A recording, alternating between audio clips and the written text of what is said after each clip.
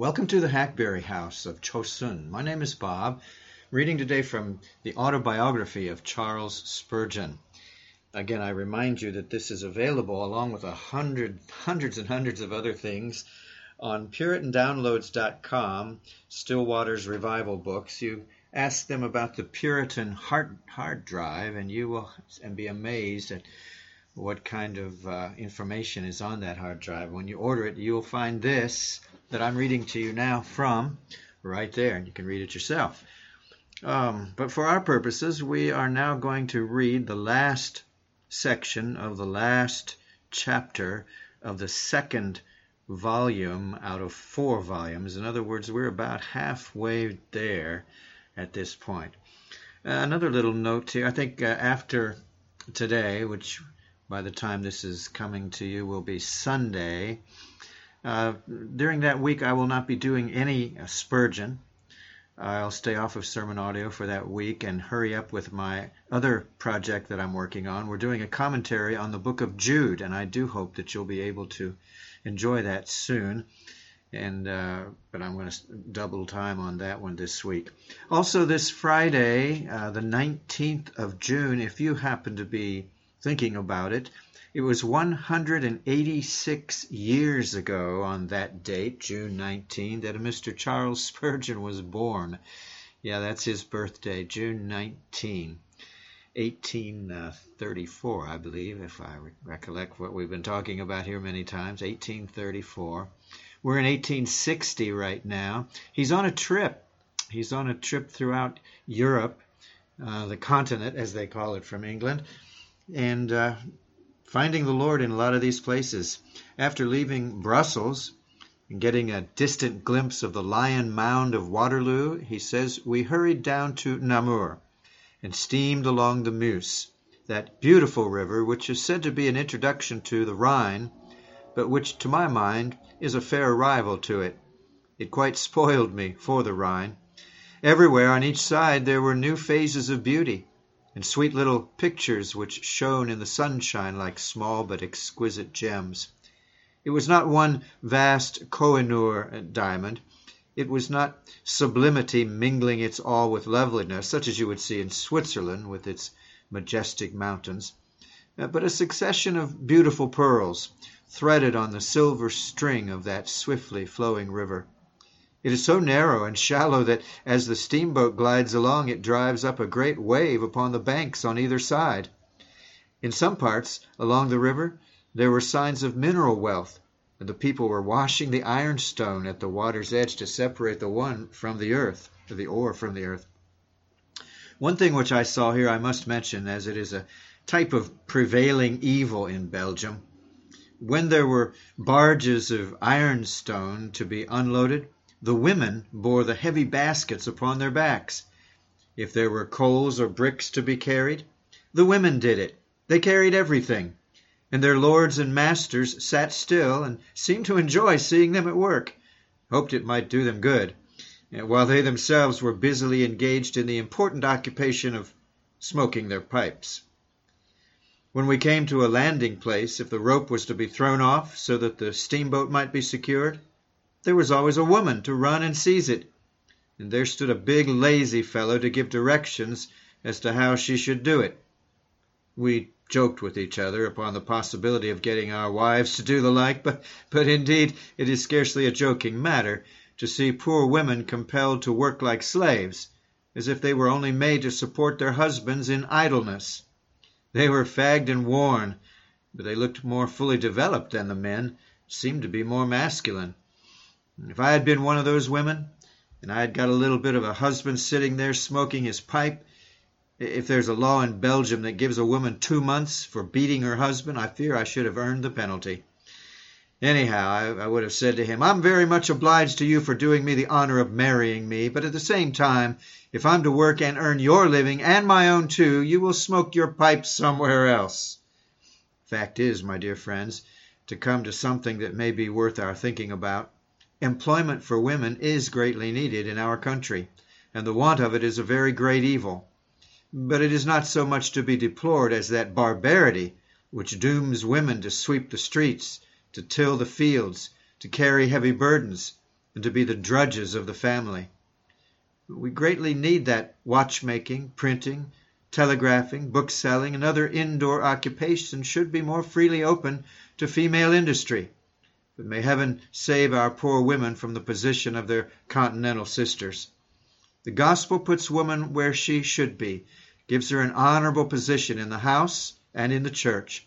But where women become the votaries of superstition, they will soon be made the burden bearers of society. Our best feelings revolt at the idea of putting fond, faithful, and affectionate women to oppressive labor. Our mothers, our sisters, our wives, our daughters are much too honorable in our esteem to be treated otherwise than as dear companions, for whom it shall be our delight to live and labor. We went next to a sweet little village called Chaudfontaine, surrounded with verdant hills and so truly rural that one could forget that there was such a place as a busy, noisy, distracting world. Here we found the villagers at work making gun barrels with old-fashioned tilt hammers. Here for the first time we saw industrious men. Talk about long hours in England. These blacksmiths rise at 4 o'clock in the morning, and I do not know when they leave off. Only this I know, that we passed by them very late and found them still hard at work at the blazing forge, hammering away at the gun barrels, welding the iron into a tube, working almost without clothing, the sweat pouring down them and mingling with the black and soot of their faces. The real workers on the continent seem to be always toiling, and never appear to stop at all except at dinner time. Then you may go to the shop and knock until your arm aches, but there's nobody to sell you anything. They're all having their dinner. That's a most important operation, and they do not like to come out even to wait upon a customer. I knocked a long time at a door in Zurich where I wanted to buy a print, but the man had gone to his dinner, so I had to wait till he had finished. That breaking up of the day I have no doubt tends, after all, to shorten the hours of labor. But there is work to be done in the villages of the continent by the Early Closing Association. It will be well if they can persuade people that they can do quite as much if they work fewer hours. In the country villages, science appears to be very backward. My friend declared that he saw the linchpin of a wagon which weighed 2 pounds. I never saw such a huge linchpin anywhere else. And as to the carts and wagons, they were like racks put on a couple of pair of wheels, and in every case 5 times as heavy as they needed to be. And thus the horses have a load to begin with before the cart is loaded. On the continent, I think they have, in some towns and cities, made progress superior to our own. But in the rural parts of any country you like to choose, you would find them far behind our village population. The intelligence of those countries is centered in the large towns, and it does not radiate and spread its healthy influence in the rural districts so swiftly as in our own beloved land.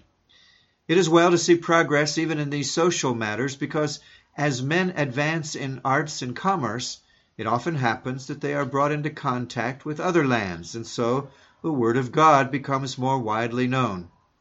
I believe every steam engine, every railroad, every steamboat, and every threshing machine to be a deadly enemy to ignorance. And what is ignorance but the cornerstone of superstition? As everybody who goes on the continent visits Cologne, so did we. But I must say that Cologne, that I have a more vivid recollection of what I smelt than of what I saw. The cologne odor is more impressive than the eau de cologne, perfume. I had heard Albert Smith say he believed there were 83 distinct bad smells in Cologne, and in my opinion he understated it, for every yard presented something more terrible than we had ever smelled before. Better to pay our heavy taxes for drainage than live in such odors. Our filthy friend, the Thames River, is as sweet as rose water when compared with Cologne or Frankfurt. Hear this, ye grumblers, and be thankful that you are not worse off than you are. We went down the Rhine, and it was just a repetition of what we saw down the Meuse, with the addition of castles and legends. My want of taste is no doubt the cause of my disappointment upon seeing this river. The lakes of Westmoreland and Cumberland and the lochs of Scotland fairly rival the Rhine and are of much the same character. Go and see for yourselves. You will not repent it. We went across to Frankfurt and Heidelberg and then to Baden-Baden. Let me say a few words about Baden. I went to see the gaming table there. It was, without exception, the most mournful sight I ever looked upon. The Conversation House at Baden is a gorgeous building. Wealth could not make it more splendid than it is. All the luxuries that can be gathered from the very ends of the earth are lavished there. It's a fairy palace, more like the fantastic creation of a dream than sober, substantial fact. You are freely admitted, no charges made, whilst the most beautiful music that can be found waits to charm your ear. Every place of amusement is free. Even the public library is free. You ask me how all this is supported? Well, to the left of the building there are 2 rooms for gaming. I'm assuming that means gambling. There is a long table and a great crowd standing around it. The seats are all full, and there sit 4 men in the middle with long rakes, pulling money this way and that way, and shoving it here and there. I hardly ever saw such a mass of money, except upon a banker's counter. There are long piles of gold done up in marked quantities, and there are also heaps of silver money. You see a young man come in. He does not seem like a gambler. He puts down a half Napoleon as a mere joke. In a minute it's shoveled away. He's lost his money. He walks around again, puts down another piece of gold. This time he wins, and he has 2. By and by he'll play more deeply, and the day will probably come when he will stake his all and lose it.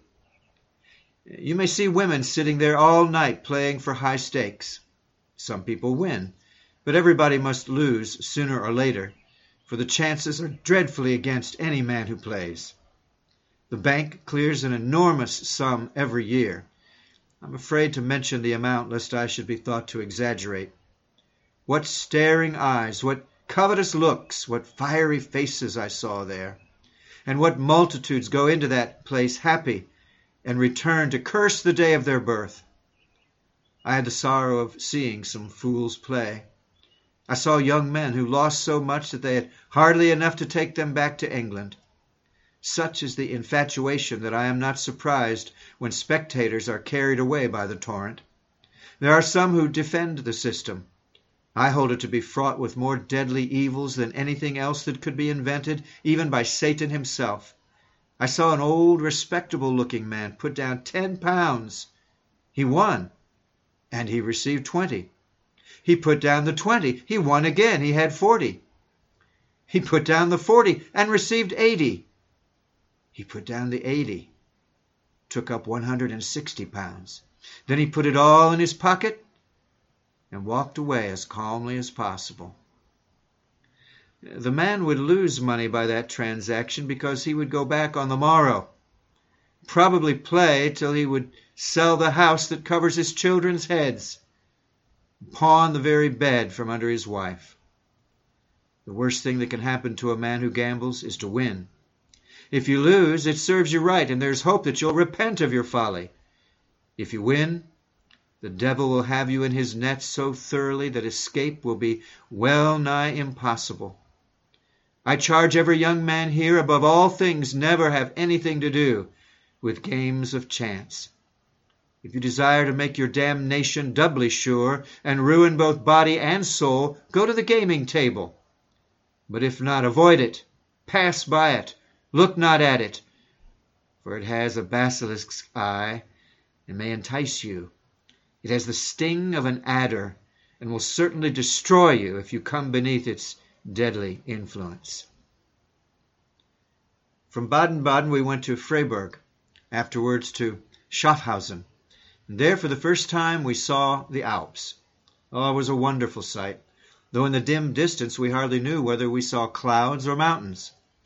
We had to hold a sort of controversy with ourselves. Is that solid, that glittering whiteness, that sunny shimmering that we see there? Is it a bank of white mist? Is it cloud or is it a mountain? Soon you are sure that you're actually beholding the everlasting hills. If a man does not feel like praising God at such a moment, I do not think there's any grace in him. If there be anything like piety in a man's soul, when he sees those glorious works of God, he will begin to praise the Lord and magnify his holy name. We went from Schaffhausen to Zurich. Everywhere there was something to delight us. The magnificent falls of the Rhine, the clear blue waters of the Zurich lake, the distant mountains, the ever-changing costumes of the people, all kept us wide awake and gratified our largest love of novelties. All nature presented us with a vast entertainment, and every turn of the head introduced us to something new and beautiful. At Zurich I saw in the great fair what I also saw at Baden-Baden, a sight which gave me pleasure, namely the little star of truth shining brightly amid the surrounding darkness. Opposite the house at Baden, where Satan was ruining souls at the gaming table, there was a stall at which an agent of the Bible Society was selling Bibles and Testaments. I went up and bought a Testament of him, and felt quite cheered to see the little battery erected right before the fortifications of Satan. For I felt in my soul it was mighty through God to the pulling down of the stronghold. And then in the midst of the fair at Zurich, where the people were selling all manner of things, as at John Bunyan's Vanity Fair, there stood a humble-looking man with his stall, upon which there were Bibles, Testaments, and Mr. Ryle's tracts. It's always a great comfort to me to see my sermons in French and other languages sold at the same shops as the writings of that excellent man of God. There's the simple gospel in his tracts, and they are to my knowledge singularly owned of God. How sweet it is to see these dear brethren in other churches loving our Lord and honored by him. At Lucerne we spent our third Sabbath day. Of all days in the year, Sabbath days on the continent are the most wretched, so far as the public means of grace are concerned. This one, however, was spent in quiet worship in our own room. Our first Sabbath was a dead waste, for the service at church was lifeless, spiritless, graceless, and powerless. Even the grand old prayers were so badly read that it was impossible to be devout while hearing them. And the sermon upon the justice of God in destroying the Canaanites was as much adapted to convert a sinner or to edify a saint as Burke's Peerage or Walker's Dictionary. There was nothing, however, Puseistical or heretical, Catholic in nature. Far worse was our second Sunday in Baden, which effectually prevented my attending Episcopal service again until I can be sure of hearing truthful doctrine. The preacher was manifestly a downright Puseite, because during one part of the service he must go up to the Roman Catholic altar and there bow himself with his back to us. The images and idols were not concealed in any way. There they were in all their open harlotry, and I must say they were in full keeping with the sermon which was inflicted upon us. The preacher thought he would give us a smart hit, so he began with an attack upon all who did not subscribe to baptismal regeneration and sacramental efficacy. He did not care what we might say. He was certain that when the holy drops fell from the fingers of God's ordained minister, regeneration there and then took place. I thought, well, that is coming out, and the man is more honest than some of the wolves in sheep's clothing who hold baptismal regeneration but will not openly confess it. The whole sermon through, he treated us to sacramental efficacy and made some allusion to St. George's riots, saying that it was an awful thing that the servants of God were subjected to persecution. And then he told us we had not sufficient respect for our ministers, that the real ordained successors of the apostles were trodden down as mire in the streets. I abstained from going to church after that, and if I were to continue for 7 years without the public means of grace, unless I knew that a man of kindred spirit with Mr. Allen, Mr. Cadman, J.C. Ryle, and that holy brotherhood of evangelicals would occupy the pulpit, I never would enter an Anglican church again.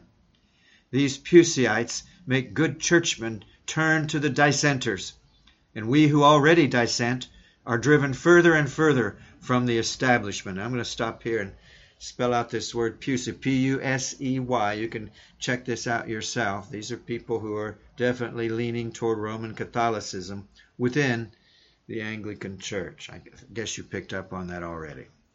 In the name of our Protestant religion, I ask whether a minister of the Church of England is allowed to bow before the altar of a popish church.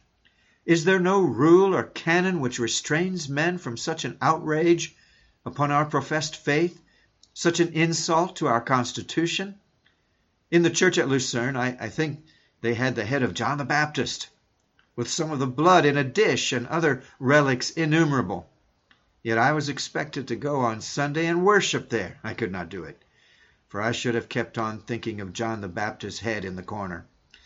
Though I have a great respect for that Baptist and all other Baptists, I do not think I could have controlled myself sufficiently to worship God under such circumstances. We went up the Rigi, as everybody must do who visits the Alps, toiling up ever so high, to see the sun go to bed, and then we were awakened in the morning with a dreadful blowing of horns to get up and see the sun rise. Out we went, but his gracious majesty, the sun, would not condescend to show himself, or at least he had been up a half an hour before we knew it, and so we all went down again, and that was the end of our glorious trip. Yet it was worthwhile to go up to see that great mountain all around us. It was a sight which might make an angel stand and gaze again. The various sharp or rounded peaks and snowy summits, and all worthy of the toil of which brings them into view. The circular panorama seen from the Rigi Kulm is perhaps unrivaled. There's the lake of Zug, and there the long arms of Lucerne, yonder Mount Pilatus, further yet the Black Forest range. Just at your feet is the buried town of Goldau, a sad tomb in which a multitude were crushed by a falling mountain. The height is dizzy to unaccustomed brains, but the air is bracing, and the prospect such as one might picture from the tops of Pisgah, where the prophet of Horeb breathed out his soul to God. Well, we went here and there and everywhere and saw everything that was to be seen, and at last, after a long journey, we came to Geneva. I had received the kindest invitation from our esteemed and excellent brother, Dr. d'Aubigné. He came to meet me at the station, but he missed me. I met a gentleman in the street, and I told him I was Mr. Spurgeon. He then said, "Come to my house, the very house where Calvin used to live." So I went home with him. After we found the doctor and Pastor Bard, and I was taken to the house of Mr. Lombard, an eminent banker of the city and a godly and gracious man. I think I never enjoyed a time more than I did with those real, true-hearted brethren. There are, you know, two churches there, the established and the free. And there has been some little bickering and some little jealousy, but I think it's all dying away. At any rate, I saw none of it, for brethren from both these churches came and showed me every kindness and honor. I am not superstitious, but the first time I saw this medal bearing the venerated likeness of John Calvin, I kissed it, imagining that no one saw the action. I was very greatly surprised when I received this magnificent present, which shall be passed around for your inspection, and I see in front of me now on the page 2 big circles that are totally black, and it's supposed to be the coin front and back, but the picture didn't come out too well. On the one side is John Calvin with his visage worn by disease and deep thought. On the other side is a verse fully applicable to him. It says, "He endured as seeing him who is invisible." This sentence truly describes the character of that glorious man of God. Among all those who have been born of women, there has not risen a greater than John Calvin. No age before him ever produced his equal. No age afterwards has seen his rival. In theology, he stands alone, shining like a bright fixed star, while other leaders and teachers can only circle around him at a great distance, as comets go streaming through space, with nothing like his glory or his permanence. Calvin's fame is eternal because of the truth he proclaimed, and even in heaven, although we shall lose the name of the system of doctrine which he taught, it shall be that truth which shall make us strike our golden harps and sing unto him that loved us and washed us from our sins in his own blood and hath made us kings and priests unto God and his Father. To him be glory and dominion for ever and ever. For the essence of Calvinism is that we are born again, not of blood, nor of the will of the flesh, nor of the will of man, but of God. I preached in the cathedral at Geneva, and I thought it a great honor to be allowed to stand in the pulpit of John Calvin. I do not think half the people understood me, but they were very glad to see and join in heart with the worship, in which they could not join with the understanding. I did not feel very happy when I came out in full canonicals. That's dressed up a certain way.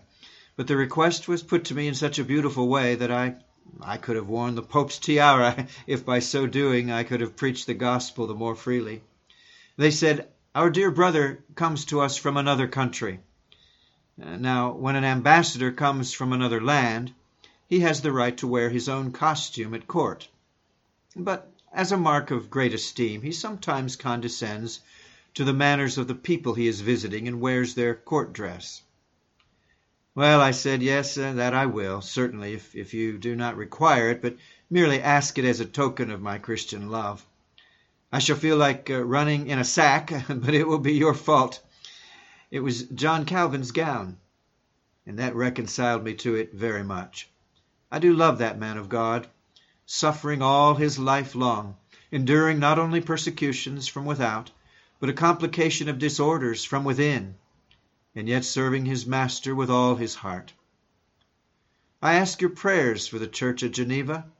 That little republic stands now like an island, as it were, on each side shut in by France.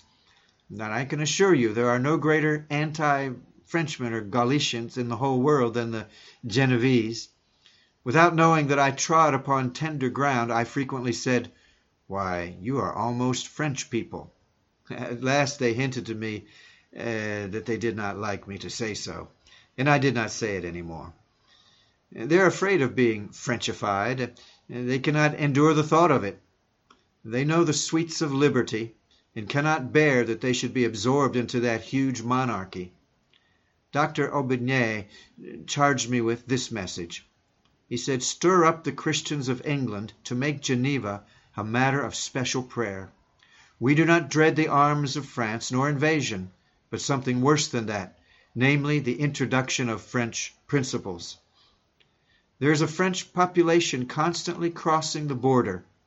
They bring in infidelity and neglect of the Sabbath day, and Romanism is making very great advances." The brethren said, "Ask the people to pray for us, that we may stand firm and true. As we have been the mother of many churches, desert us not in the hour of our need, but hold us up in your arms, and pray that the Lord may still make Geneva a praise throughout the earth." Well, after the service in the cathedral, it was arranged for me to meet the ministers. D'Aubigné was there, of course, and César Malan, and most of the noted preachers of Switzerland.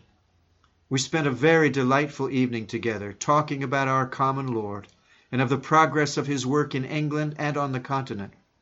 And when they bade me goodbye, every one of those ministers, 150 or perhaps 200 of them, kissed me on both cheeks. Well, it was rather an ordeal for me, but it was meant to express their esteem and regard, and I accepted it in the spirit in which it was given.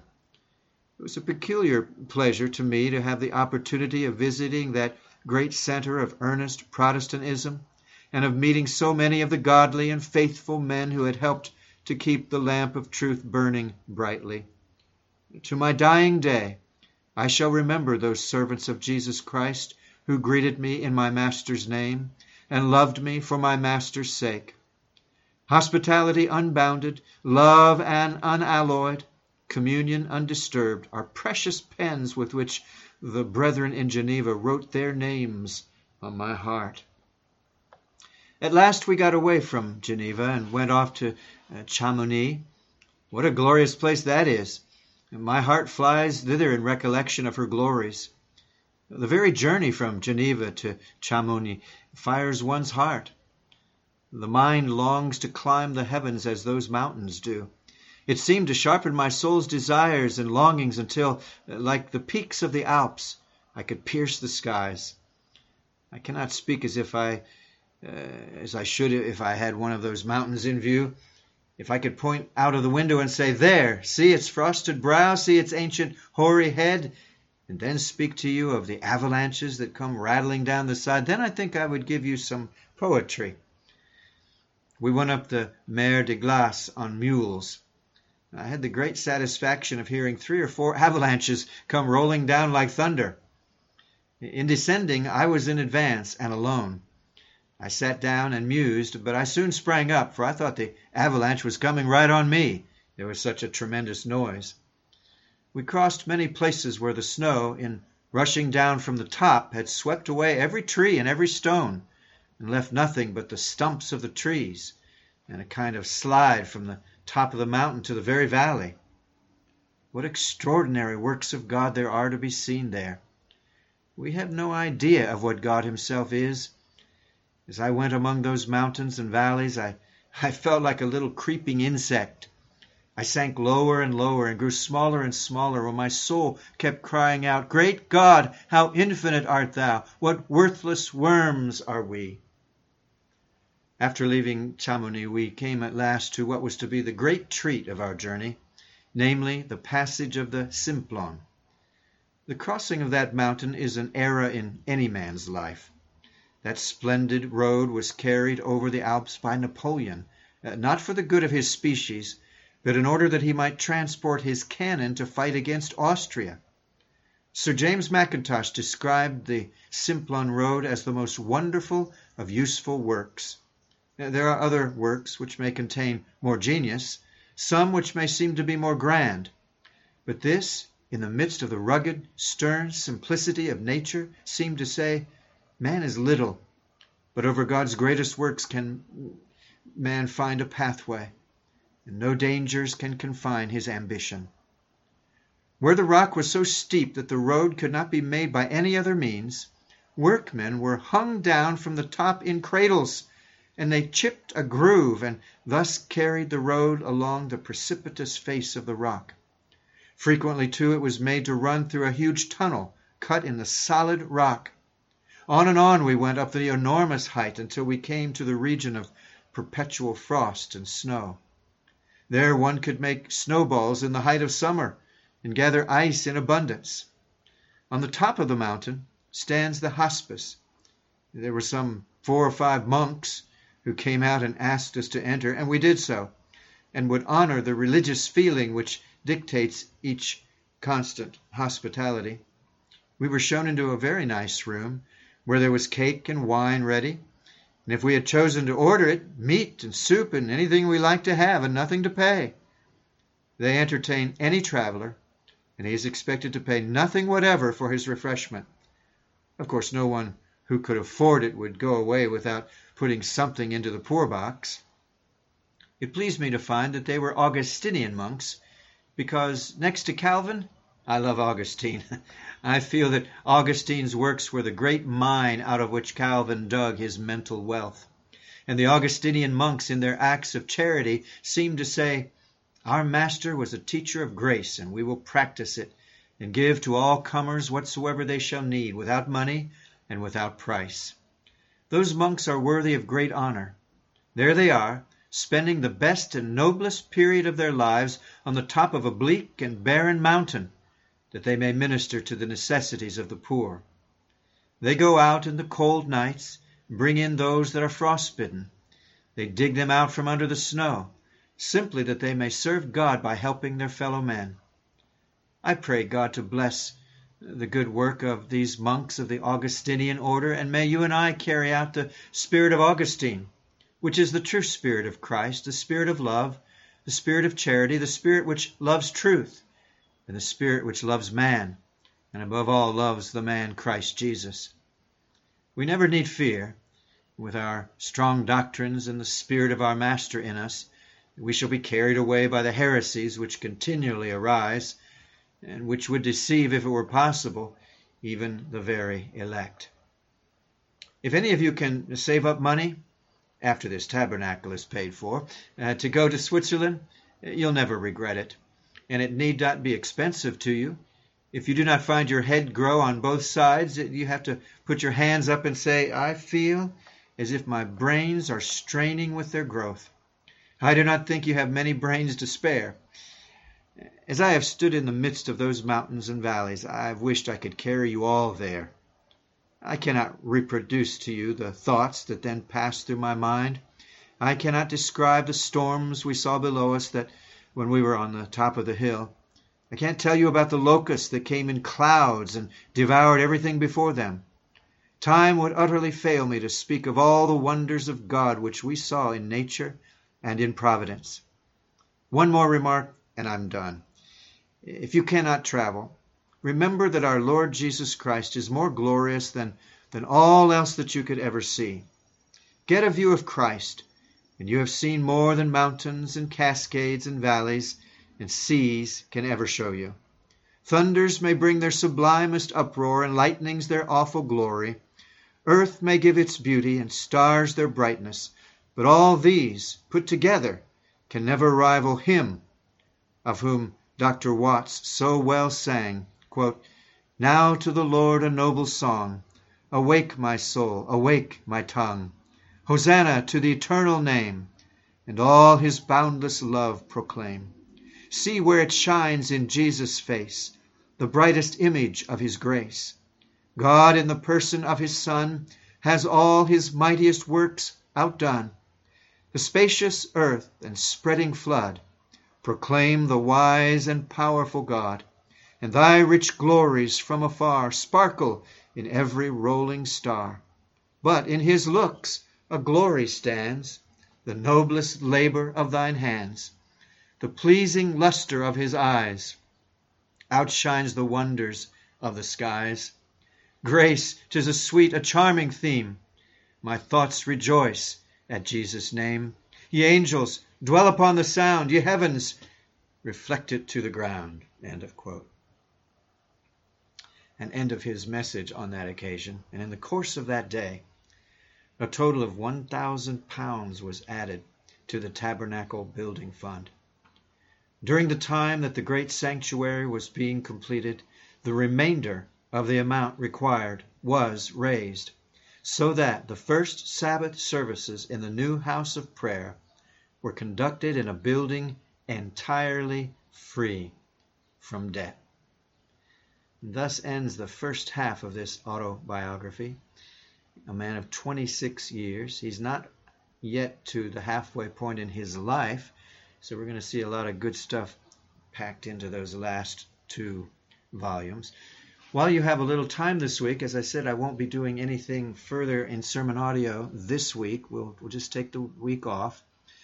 But you can browse around if you need to or want to. Got the works of other great men of God on this site. Got a lot of North Korea audios that might be helpful for you to go to and see what's there and pray over them. I've done a whole study on the Quran and Muhammad. I've done many prophecy studies. I've gone through the whole Bible a couple times, commentaries. I've written books. Do check it out if you have the time. And if you want to know a little more about me personally, go to Facebook. And then I'm also at YouTube. You can just type in there, Bob from Hackberry House, and you can do some videos while you're over there. CriesFromAmongUs.com is the written portion of the ministry, and it deals with the cries that rise from the church to the ears of God. We haven't got a full agenda over there yet, but we're working on it. Well, anyway, I'll see you, Lord willing, in a week or so. This is June 6, D-Day 2020. Don't forget that...